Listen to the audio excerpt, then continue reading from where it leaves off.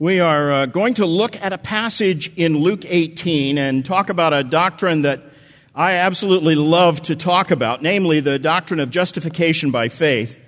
But before we get there, I want to spend a little time explaining why I chose this text and that topic.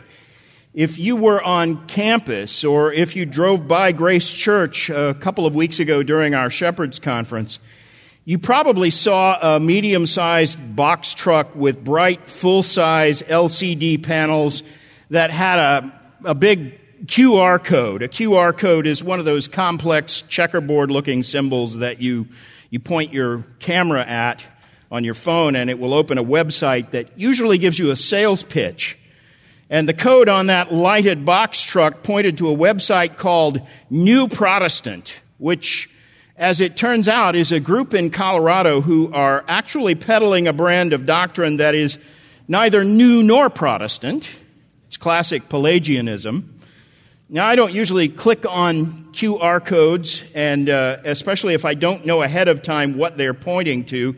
But this group was littering Grace Church with their business cards and had these little QR codes on it. And the underhanded tactic that they were using told me this is probably a cult. So I clicked on their code to find out what they were teaching, and the code opened a web page with a statement in bold typeface that said this, and I quote, "We have become convinced that faith alone is not enough. We believe getting to heaven requires we also do the works of faithfully obeying God's command." In other words, they said, and these are their exact words, obedience, like faith, is another condition or necessary instrument to our justification. And then they add this, however, we recognize the possibility that we might be wrong. You think? And then they drop this challenge. To those confident that Scripture teaches faith as salvation's only condition or instrument of justification, here then is our appeal. Come to our church and show us from Scripture where we are wrong, and we will not only repent from our former position, but give you $25,000. Travel to and from our church will also be fully compensated. Now, in case anyone wonders, they are indeed wrong, and frankly, they are so damnably wrong that it really irritated me that someone would come to Shepherds Conference and litter the grounds here at Grace Church with such a gross and obvious heresy. And in fact, the false doctrine they are pushing is so patently unbiblical that I'm not sure how anyone could be fooled by it. It is a flat contradiction of several very clear and familiar statements of Scripture, starting with John 3:16 and Ephesians 2:8 and 9, which most of you have those verses memorized. Whoever believes in Jesus shall not perish, but have everlasting life. That's John 3:16. And by grace you have been saved through faith, and that not of yourselves. It's a gift of God, not of works, lest any man should boast. That's Ephesians 2:8 and 9. And so I wanted to reply to their challenge without participating in the kind of sectarian rodeo they were trying to sponsor. So I sent them a private message with just this scripture on it from Romans 4, verse 5, and said, this is what Scripture says. To the one who does not work, but believes on him who justifies the ungodly, his faith is counted as righteousness. And I also pointed out then that in the following verse, verse 6, Paul reminds us that in the Old Testament, David also speaks of the blessing on the man to whom God imputes righteousness apart from works. It's about as clear as it can be, but predictably, they don't think a Bible verse that clearly addresses and directly contradicts their central dogma, they don't think that's proof enough against their error, and so I wasn't surprised by that. They are showing themselves to be unteachable, and therefore they are incapable of correction. And there's simply no sweet-sounding way to say this. They are heretics. They are precisely the kind of heretics the Apostle Paul curses twice in Galatians chapter 1, verses 8 and 9. And in fact, the doctrine they deny is not only an essential element of gospel truth, I would say it is the very heart of the gospel. And it's also the very principle that Paul writes to deal with in the book of Galatians. And I want to deal with it a little bit this morning from the Gospel of Luke. Now, it's certainly true that good works are an essential and an inevitable fruit of saving faith, but it is definitively not true that works are the cause of our salvation, or as these guys claim, that good works are an instrument of justification. That is a theological distinction that is absolutely vital. Faith alone is the instrument of justification, and that is the principle known as sola fide, faith alone, and that's what Scripture means when it speaks of justification by faith. Romans 3:28, we maintain that a man is justified by faith apart from the works of the law. Galatians 2:16, we are justified by faith in Christ and not by the works of the law, since by the works of the law no flesh shall be justified. Galatians 3:11, that no one is justified by the law before God is evident, for the righteous shall live by faith. And over again, Scripture tells us repeatedly that the sole instrument of justification is faith apart from works of any kind. And this is what makes Christianity distinct from every other brand of religion, actually. It's that important. This is the clear distinctive of Christianity. Authentic believers acknowledge that we cannot save ourselves even with divine help. We are helplessly and hopelessly sinful and in bondage to sin, and we need a Savior. Of all the world's religion, Christianity alone teaches that God Himself provides us with everything we need for salvation. He has done all the works that are necessary to do to save us, and our role is simply to lay hold of Him by faith, to be united with Christ by faith. And in the words of Romans 3:24, we are justified as a gift of God's grace through the redemption which is in Christ Jesus. For anyone seeking a reason to boast, you cannot find any excuse for self-congratulation or self-approval in the doctrines of Scripture. And in fact, listen to what Paul says in Romans 3, immediately after he states in the clearest possible terms that God and God alone is the justifier of the one who simply has faith, Paul asks, where then is boasting? And he answers, it is excluded by the law of faith. And he then sums up his point in Romans 3:28, where he says, we maintain that a man is justified by faith apart from works. Could it be any clearer? And so the claim that works are instrumental in our justification, that is the very idea that the Apostle Paul debunks at the heart of all of his doctrinal instruction, and especially in the book of Romans. And in fact, the principle of sola fide is the singular thread that actually ties together everything the Apostle Paul ever said about the gospel. And when he defends the gospel in Galatians and Philippians, this is the principle he is defending, and that faith is the sole instrument of our justification, and works do not come into play as a condition or a prerequisite, but we are justified at the very first moment of faith, and good works are the result. Good works are the fruit that comes after. And that distinction is vital to everything that Paul ever teaches, that we lay hold of Christ by faith alone. We do not and cannot earn fellowship with God by good works. And again, we stress the fact that every true believer will produce good works as a fruit of saving faith, because Ephesians 2 verse 10 says God ordained and prepared good works beforehand so that we could walk in them. And so if you're a true believer, it is inevitable that you will bear the fruit of good works, but those good works are in no way the reason God accepts you.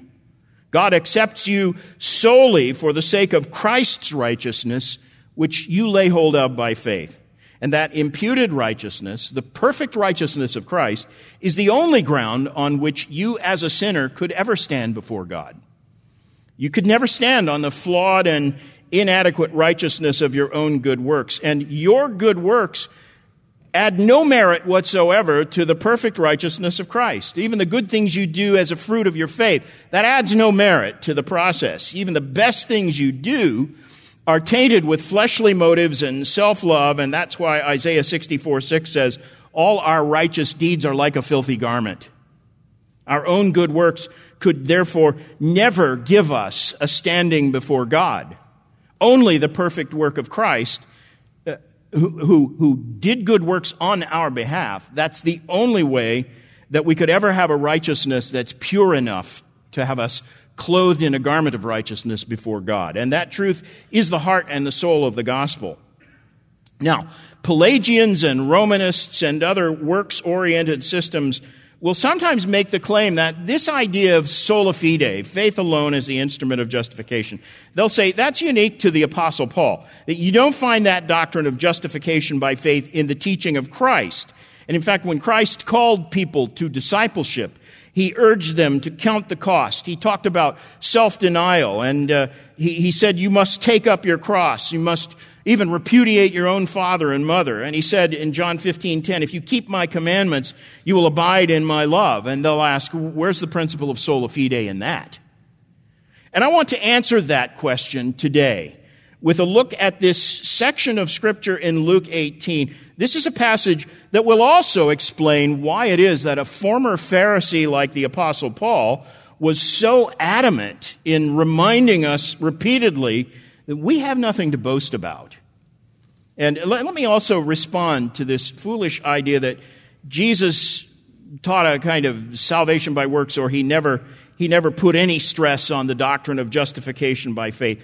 Actually, that doctrine, sola fide, justification by faith, is at the heart of practically every gospel summary Jesus himself ever gave. I already mentioned John 3:16, whoever believes shall not perish. And one verse earlier, John 3:15, he says, the Son of Man shall be lifted up so that whoever believes in him will have eternal life. And then 2 verses later, John 3:18, he makes faith alone the dividing line between the saved and the reprobate. He who believes is not judged. He who does not believe has been judged already because he has not believed in the name of the only begotten Son of God. And then the last verse in John chapter 3 repeats the principle of sola fide. This time it's from the mouth of John the Baptist. And notice, faith, not obedience, lays hold of eternal life. He goes on to say that disobedience will damn you, but his main point there is that faith is what lays hold of eternal life. John the Baptist says, he who believes in the Son has eternal life, but he who does not obey the Son will not see life, but the wrath of God abides on him. And John 5:24, again, this is Jesus speaking. Truly, truly, I say to you, he who hears my word and believes him who sent me has eternal life, and does not come into judgment, but has passed out of death unto life. Sola fide, right there in that statement. And I could go on, but there's really no point in proliferating quotations. It is clear, isn't it, that Jesus consistently identifies faith and faith alone as the instrument of justification. And then here in Luke 18, he tells this story that illustrates the principle of sola fide as clearly as any other incident in Scripture. In fact, it doesn't get any more clear than this story makes it. Now, I should mention, there are other places, a few other places in the gospel narratives where you actually see the doctrine of justification by faith illustrated in living color in the lives of people Jesus dealt with. Matthew 9:22 and Mark 5:34, for example, the woman who had been suffering from a hemorrhage for 12 years gets healed, and Jesus says to her, daughter, your faith has saved you. Go in peace and be healed of your affliction. And Mark 10, verse 52, Bartimaeus, a blind beggar, is totally healed of his congenital blindness, and Jesus says to him, go, your faith has saved you. And a sinful woman washes Jesus' feet. And notice, Jesus doesn't tell her that this act of kindness is what earned her any merit, but instead, Luke 7:50, he said to the woman, your faith has saved you. Go in peace. 9 times the New Testament records that Jesus said to people, your faith has saved you. Never once does he grant the promise of eternal life as a reward for good works. And in fact, practically, his last act before he died on the cross was granting forgiveness and eternal life to a condemned thief on the cross, dying next to him, who certainly had no merit of his own before God and had zero reason to boast before men. And so even in those hours Jesus spent on the cross, the work he did there was punctuated by a vivid example of justification by faith alone, sola fide. So let's not pretend that we can't find the doctrine of justification by faith in the Gospels or the earthly ministry of Christ. It's there. It's everywhere for those who have eyes to see. But nowhere is justification by faith more vividly illustrated or more clearly explained than it is in this story of a tax collector and a Pharisee in Luke chapter 18. And so here's our passage, Luke 18, verses 9 through 14. And he also told this parable to some people who trusted in themselves that they were righteous and viewed others with contempt. Two men went into the temple to pray, one a Pharisee and the other a tax collector. The Pharisee stood and was praying these things to himself. God, I thank you that I am not like other men, swindlers, unjust, adulterers, or even like this tax collector. I fast twice a week. I pay tithes of all that I get. But the tax collector, standing some distance away, was even unwilling to lift up his eyes to heaven, but was beating his chest, saying, God, be merciful to me, the sinner. I tell you, this man went down to his house justified rather than the other. For everyone who exalts himself will be humbled, but he who humbles himself will be exalted. Now, notice Luke refers to this as a parable, and it's one of several parables that I suspect was based on a true story. In fact, this rings so true to life and really what we know of the Pharisees from the New Testament that it's no stretch to believe that this actually happened in real life at one point or another. And in fact, I guarantee that when the Apostle Paul read this account in Luke's gospel, or maybe he heard it from Luke, who was his traveling companion, Paul could certainly relate to the boasting prayer of the Pharisee because Paul himself was a model Pharisee before his conversion. In fact, Paul was the very best of the Pharisees, if you judge by the Pharisees' own standards. And Paul himself says in Philippians 3, verse 4, I myself might have confidence in the flesh. If anyone has a mind to put confidence in the flesh, I far more. And then he goes on to list his pedigree and his credentials as a Pharisee. He says, as to the righteousness which is in the law, found blameless. And in other words, what he's saying is there was no obvious transgression or inconsistency in the life of Saul of Tarsus so that somebody else could point to it and blame him for it. Nothing like that existed. As Pharisees go, he was the most meticulous. And he probably thought that he had a lot to boast about. And I'll confess something to you as well. The first time I ever heard this story, I was a young, unconverted adolescent, and I heard this Pharisee's prayer, and I thought it sounded like a pretty decent prayer. I mean, he's thanking God for making him good. He's not actually taking full credit for everything that's good about himself. And in fact, if you scolded this Pharisee about his prayer, he might have given you the same reply you'd probably get from that cult that dropped their litter all over our Shepherds Conference. He would undoubtedly claim that by expressing gratitude for God for all the good works he's done, he's actually giving due credit to the grace of God. That's how Pelagians always argue. And that's more or less what I thought, too, when I heard this passage as an unbeliever. This didn't seem like a bad prayer to me. And in fact, as an unbeliever myself, I had a hard time understanding why Jesus would portray this religious Pharisee in such an unfavorable light. This guy was deeply religious. He made every effort to keep the law. He did seem morally superior to the irreligious, crooked tax man, and I don't like tax collectors any more than anybody. The way the parable presents these two guys, my natural inclination was to favor the Pharisee. And that's undoubtedly how all of the Pharisees in Jesus' audience that day would have heard it as well. Saul of Tarsus was a young Pharisee at the time, and if he had been in the audience that day, I guarantee he would have identified with this Pharisee. He would have sided with him. And why not? Most of the people in Jesus' audience would have had exactly the same reaction. The Pharisees were the most conservative religious leaders. They were religious scholars. They had great knowledge of the content of Scripture. They were so painstaking in their obedience to the statutes and ceremonies of the law that before they planted a garden, they would count their little seeds so that they could properly tithe. Literally count individual seeds. That's devotion. And if they weren't sufficiently righteous in the eyes of God, who was?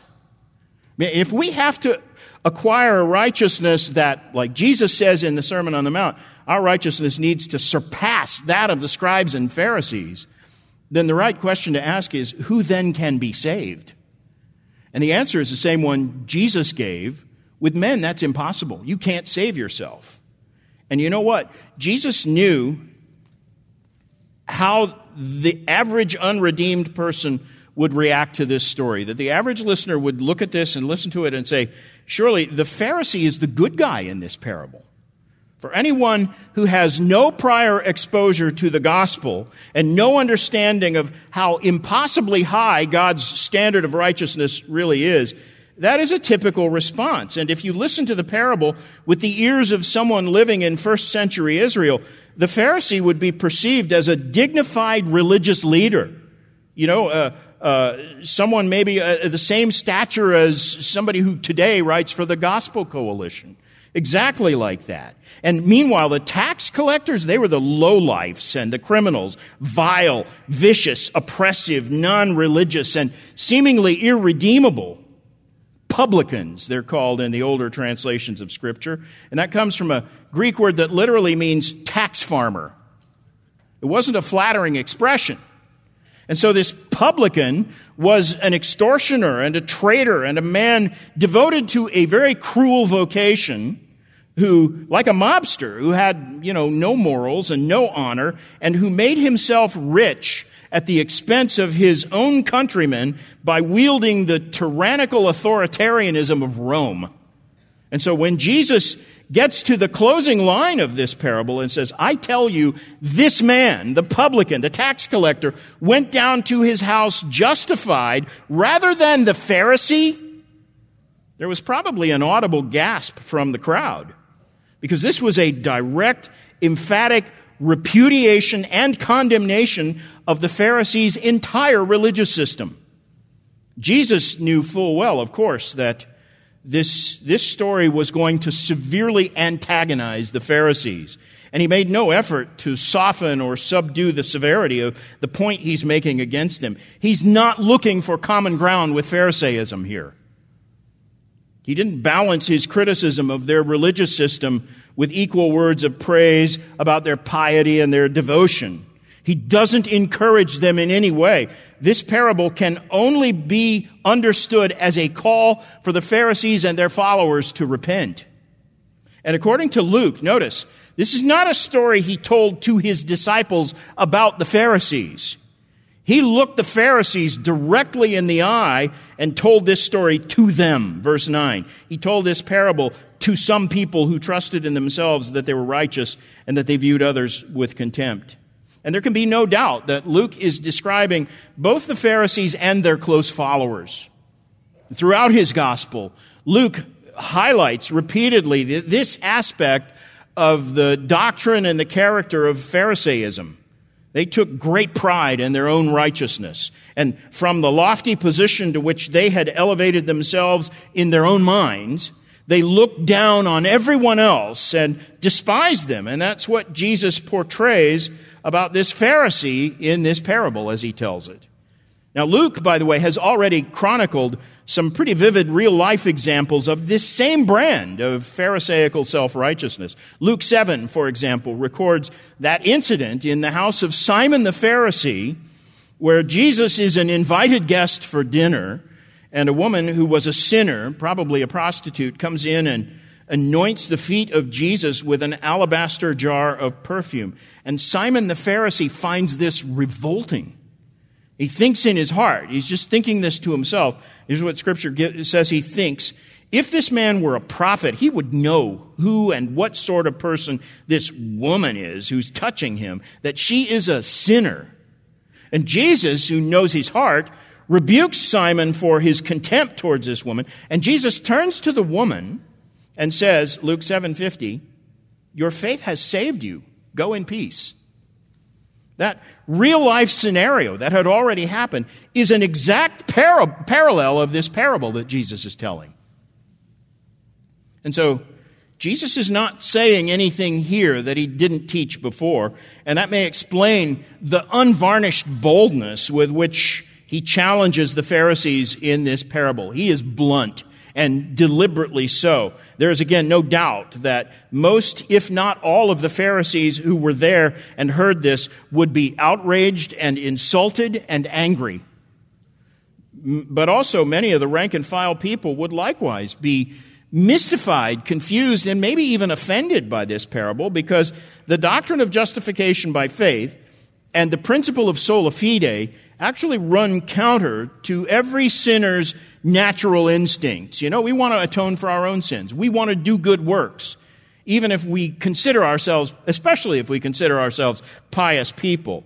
And in a case like this, while it's fine for this sinner, this tax collector, to plead for mercy, doesn't he need to make some kind of atonement for his sins before he can be declared forgiven, justified?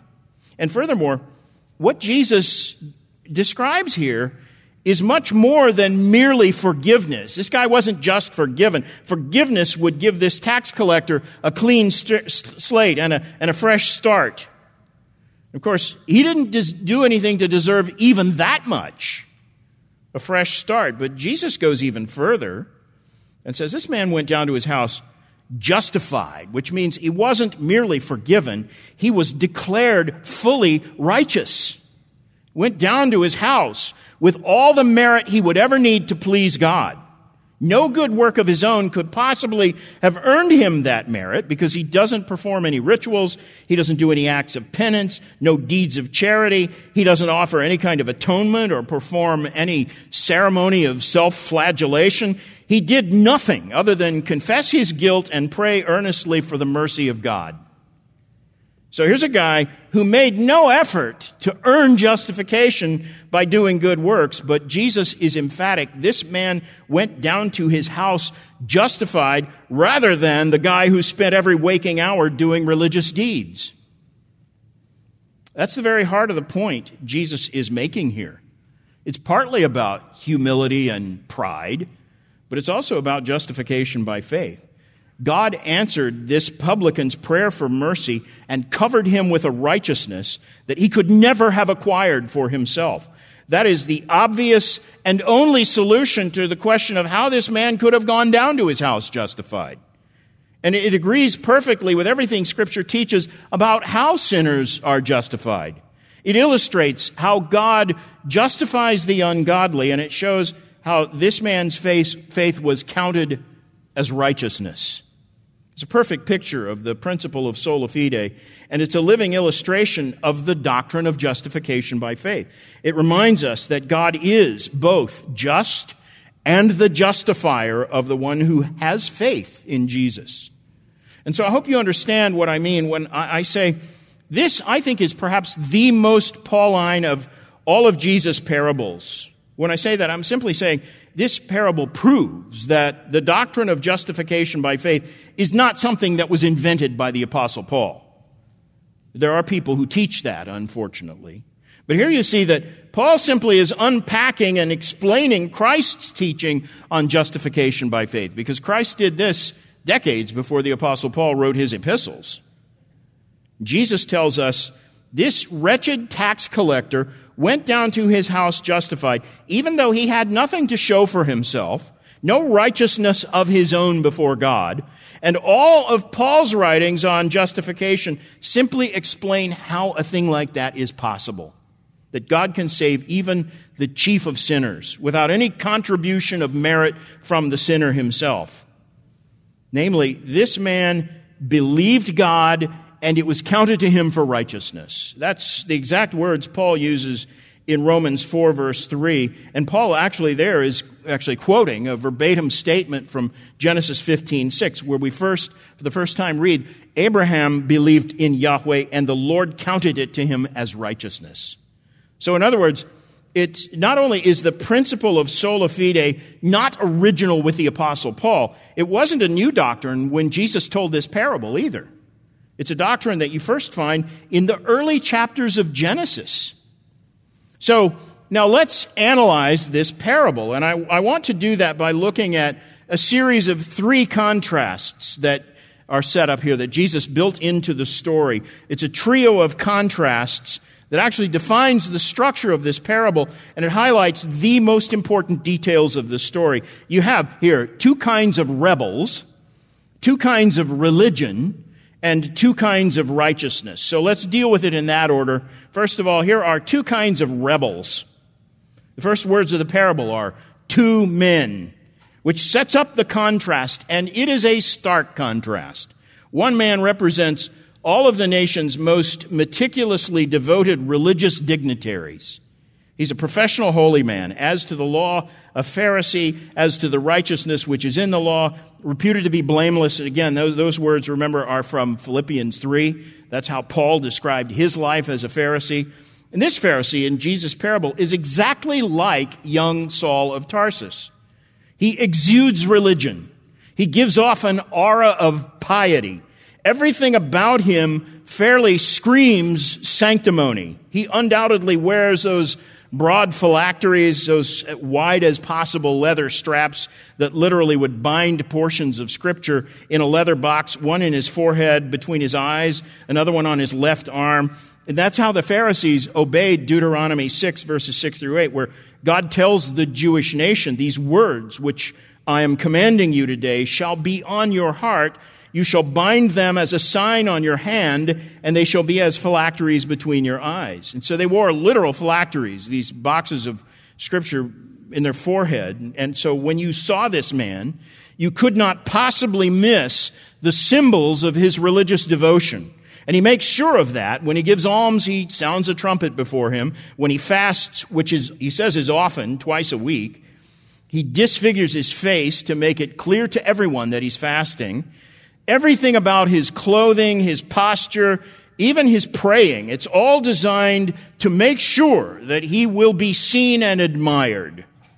Jesus himself characterized the religion of the Pharisees exactly that way. Matthew 23, verse 5. We read it this morning. They do all their deeds to be noticed by men, for they broaden their phylacteries, and they lengthen the tassels of their garments, and they love the place of honor at banquets, and the best seats in the synagogue, and respectful greetings in the marketplace, and they love being called rabbi by men. In Luke 16:15, Jesus speaks directly to a group of Pharisees who were standing there scoffing at him. And he said this to them, "You are those who justify yourselves in the sight of men, but God knows your hearts. For that which is highly esteemed among men is detestable in the sight of God." Boy, that's an important statement that I wish evangelicals today could learn and embrace, that which is highly esteemed among men is detestable in the sight of God.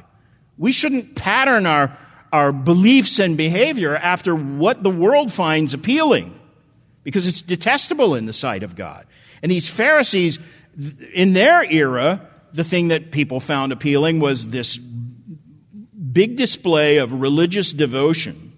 And they had confused their own pride with piety. And thus their whole religious system was an abomination to God. So they ought to have known this, by the way. It was sufficiently clear in the Old Testament, Proverbs 16:5, everyone who is proud in heart is an abomination to Yahweh. Assuredly, he will not be unpunished. Proverbs 6:16, there are 6 things which Yahweh hates and 7 which are an abomination to him. And leading that list, number 1 on the register of things God despises, haughty eyes. Proverbs 29:23 is a fair summary of Jesus' parable. It says, a man's lofty pride will bring him low, but a lowly spirit will take hold of glory. And both Peter and James paraphrase Proverbs 3:34 this way. They both use the exact same translation, paraphrase. God is opposed to the proud, but gives grace to the humble. Is that not a fair summary of our parable? God is opposed to the proud, but gives grace to the humble.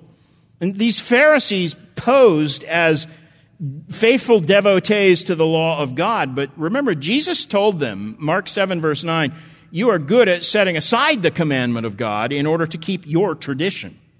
He said they were skilled at invalidating the word of God by their tradition. And he said to them, rightly did Isaiah prophesy of you hypocrites, as it is written, this people honors me with their lips, but their heart is far from me. But in vain do they worship me, teaching as doctrines the commands of men. And then he further said, leaving the commandment of God, you hold to the tradition of men. They had replaced biblical religion with their man-made tradition. And in other words, they were the worst kind of rebels because they papered over their rebellion with a veneer of artificial piety. And so when you see this Pharisee stand and pray, understand that what you are witnessing is the most deadly kind of rebellion against God. Because not only is he a hypocrite, highly skilled at deceiving people into thinking he's more holy than he is, he's also, no doubt, self-deceived. He really believes this about himself, and therefore he is impervious to the summons Jesus is giving him, calling him to repentance and faith. And contrast the Pharisee now with the tax collector. Here's a man whose horrible life choices had made him an outcast among his own countrymen. He and his fellow tax collectors had a well-deserved reputation for thievery and cruelty and dishonesty. So this guy's a rebel as well, but he's an overt rebel. He wears it on his sleeve. He had lived his life up to this point with the opposite attitude of the Pharisee, in that this guy simply didn't care what anybody thought of him. He was an open sinner, heedless to any moral standard, manifestly contemptuous of God and His Word, until now, that is. And it's a surprise, frankly, to see a man like this coming to the temple to pray. This could not possibly have been any part of this man's normal routine. Something prompted him to face his guilt and realize his own mortality and sense the impending judgment that hung over his soul. And unlike the Pharisee, this guy is not self-deluded into thinking that his own merit might give him a right standing before God. But he now clearly hates his sin, and he prays this prayer of self-condemnation followed by a plea for God's mercy. That's what it looks like to deny yourself and take up your cross. Unlike the Pharisee, who is a self-confident rebel, this tax collector is a wretched but repentant rebel. And so these two kinds of rebels also come to the temple with two kinds of religion. So let's consider that now. Point number 2 is two kinds of religion here. Both the posture and the prayers of these two characters are as strikingly different as possible. The Pharisee, it says, stood and was praying these things to himself. Now, let me say, standing in and of itself, not a problem. Jesus even commends the practice himself in Mark 11:25. Whenever you stand praying, he says, forgive. It's a common posture among Jews to stand when they pray. That's okay. On the other hand, where and how the Pharisees typically stood was one of the features of their public piety that Jesus openly condemned. Matthew 6, verse 5, Jesus said, when you pray, you're not to be like the hypocrites, for they love to stand and pray in the synagogues and on the street corners so that they may be seen by men. And because Jesus, in this parable, clearly contrasts the Pharisee's stance with the bent posture of the publican, I think Jesus' description of this guy points purposely to the Pharisee's sense of self-importance and his desire to be seen and admired by men and his wicked overconfidence in the presence of God. All of those things are sort of symbolized by the way he stands. 1 Corinthians 10, verse 12, let him who thinks he stands take heed lest he fall. And notice also, he is praying these things, it says, to himself. That's significant, and it's correctly translated that way. Remember, Jesus is telling this whole story as a rebuke to some people who trusted in themselves.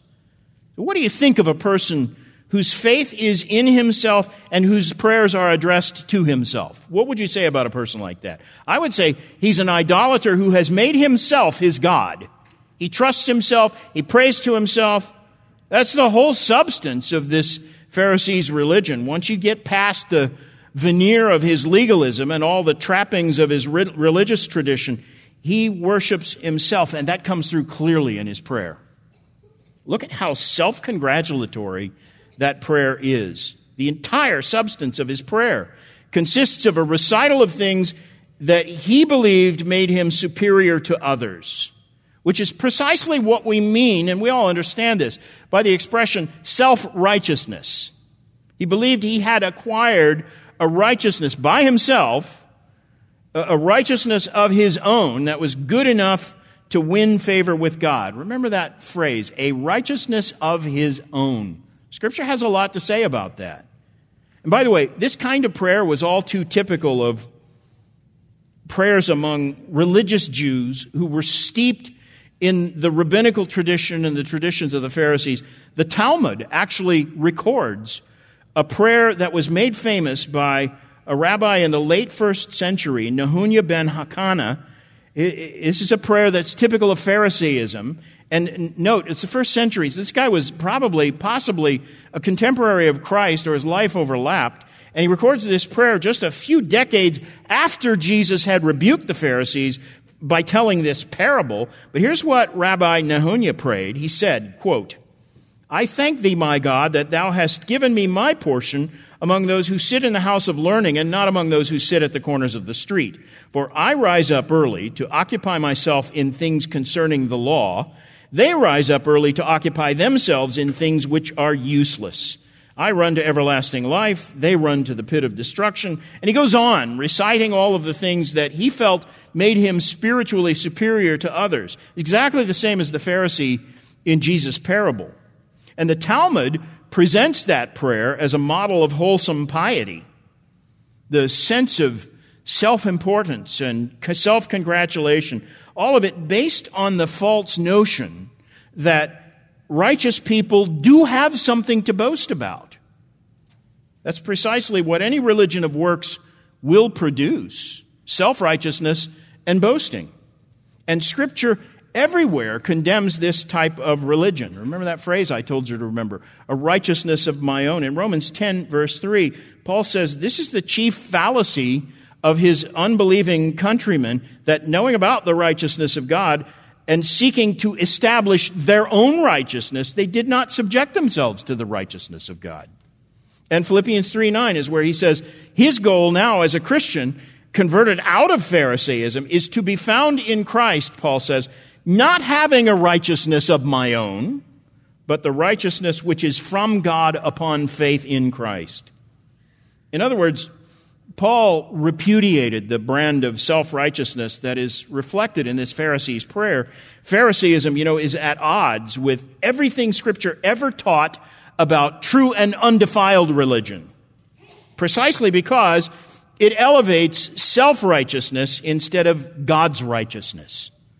The publican's religion, quite simply, is 180 degrees different than the Pharisee. The publican, his only religion is marked by confession and repentance, and then punctuated by a plea for forgiveness.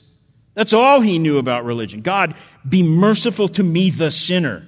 It's a prayer that's as simple and childlike as the thief on the cross who said, Jesus, remember me when you come into your kingdom. And by the way, the definite article in this publican's prayer is a precise translation. He saw himself as the sinner. He's not comparing himself to others. He's setting himself apart as unique, the sinner, chief of sinners. He's not comparing himself with others like the Pharisee was, because he knew full well, this tax collector knew full well that he would not come off very good if he compared himself with others. The Pharisee, by contrast, committed the exact error Paul condemns in 2 Corinthians 10:12, where Paul says, we do not dare to classify or compare ourselves with some of those who commend themselves, because when they measure themselves by themselves and compare themselves with themselves, they are without understanding. He's saying that's a foolish thing to do. Note that this Pharisee also, he's conveniently comparing himself with people whom he knew were more sinful than he, swindlers, unjust, adulterers, and this tax collector. He doesn't compare himself with the righteous heroes of the Old Testament like Daniel or Isaiah. Why? Because he certainly doesn't feel he could supersede them. In fact, speaking of Isaiah, remember that the prophet Isaiah didn't pray anything like this Pharisee. He prayed like the publican. Isaiah 6, verse 5, "Woe is me, for I am ruined, because I'm a man of unclean lips." Clearly, as much as this Pharisee may have given lip service to the Scriptures and claimed to believe the law of God, his religion was not biblical at all. The publican, by contrast, had no obvious religious conviction other than this newfound hatred of self and sin, and yet Jesus commends him for that. And so you have the self-confident rebel versus the wretched but repentant rebel. You have self-righteous religion versus self-abasing religion. Now here's a third contrast. Two kinds of righteousness. And this is simple and to the point. We've already talked about the Pharisee's self-righteousness. That's where his righteousness lay, he believed, within himself. It was his. And he was obviously very proud of his righteousness. It even consisted of works of supererogation, meaning he went further than the law actually demanded. He says, "I fast twice a week. I pay tithes of all that I get." Fasting, was optional under the law except for one day, the Day of Atonement. So a once-a-year fast would have been obligatory. Twice a week, like this guy does, that's way overboard. And that would have been fine, too, if he made it his private business. But the Pharisees didn't. And here he prays aloud to himself about it just so that everyone within earshot can appreciate his super holiness, congratulating himself. And the tithes of all I get probably signifies that this guy was one of those meticulous seed counters whom Jesus pronounces woe on in Matthew 23:23, where he says, "You tithe mint and dill and cumin. Those are tiny little seeds. You count them out and tithe them, while you neglect the weightier provisions of the law, like justice and mercy and faithfulness."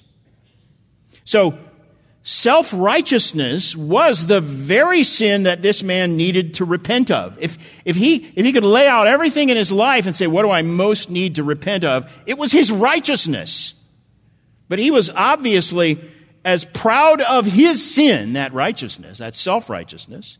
He was as proud of that as the publican was ashamed of his sin. It was, for the Pharisee, a righteousness of his own, the very thing the Apostle Paul refers to as skubalon, literally dung, in Philippians 3:8. And self-righteousness is the very thing Isaiah 64:6 refers to as a filthy garment. And that's literally a soiled menstrual rag. And I'm sorry to be so explicit, but that is precisely how the Bible characterizes the righteousness of the Pharisees. And all our righteousness is, in fact. Jesus must have shocked everyone within earshot when he said, regarding this publican, the tax collector, he points to him and says, "This man went down to his house justified." That man, in other words, was literally declared righteous by God. Where did his righteousness come from? If he's righteous, where did he get this righteousness? There is only one possibility. It was imputed to him. He laid hold of it by faith alone. And what of his sin? Well, that would be imputed to Christ. And Christ would pay the price for that sin on the cross. As Paul says in 2 Corinthians 5:21, God made Christ, who knew no sin, to be sin on our behalf, so that we might become the righteousness of God in him. And so the righteousness that justified this publican was, as Paul says in Philippians 3, not a righteousness of his own, but the righteousness which is from God upon him. The publican walks away converted and justified, a truly blessed man. Psalm 32, how blessed is he whose transgression is forgiven, whose sin is covered. How blessed is the man whose iniquity Yahweh will not take into account. And 1 Corinthians 1, verses 30 and 31, blessed are those who are in Christ Jesus, who became to us wisdom from God and righteousness and sanctification and redemption, so that, as it is written, let him who boasts boast in the Lord. Let's pray. Lord, we bow with this tax collector, and may we confess our guilt as we seek your mercy from truly repentant hearts. Grant us deep repentance and cover us with the perfect righteousness of Christ. And may we henceforth abound with the fruit of good works, empowered by your Spirit, for the glory of Christ, in whose name we pray. Amen. You have been listening to Pastor and Teacher Phil Johnson. For more information about the ministry of the Grace Life Pulpit, visit at www.thegracelifepulpit.com. Copyright by Phil Johnson, all rights reserved.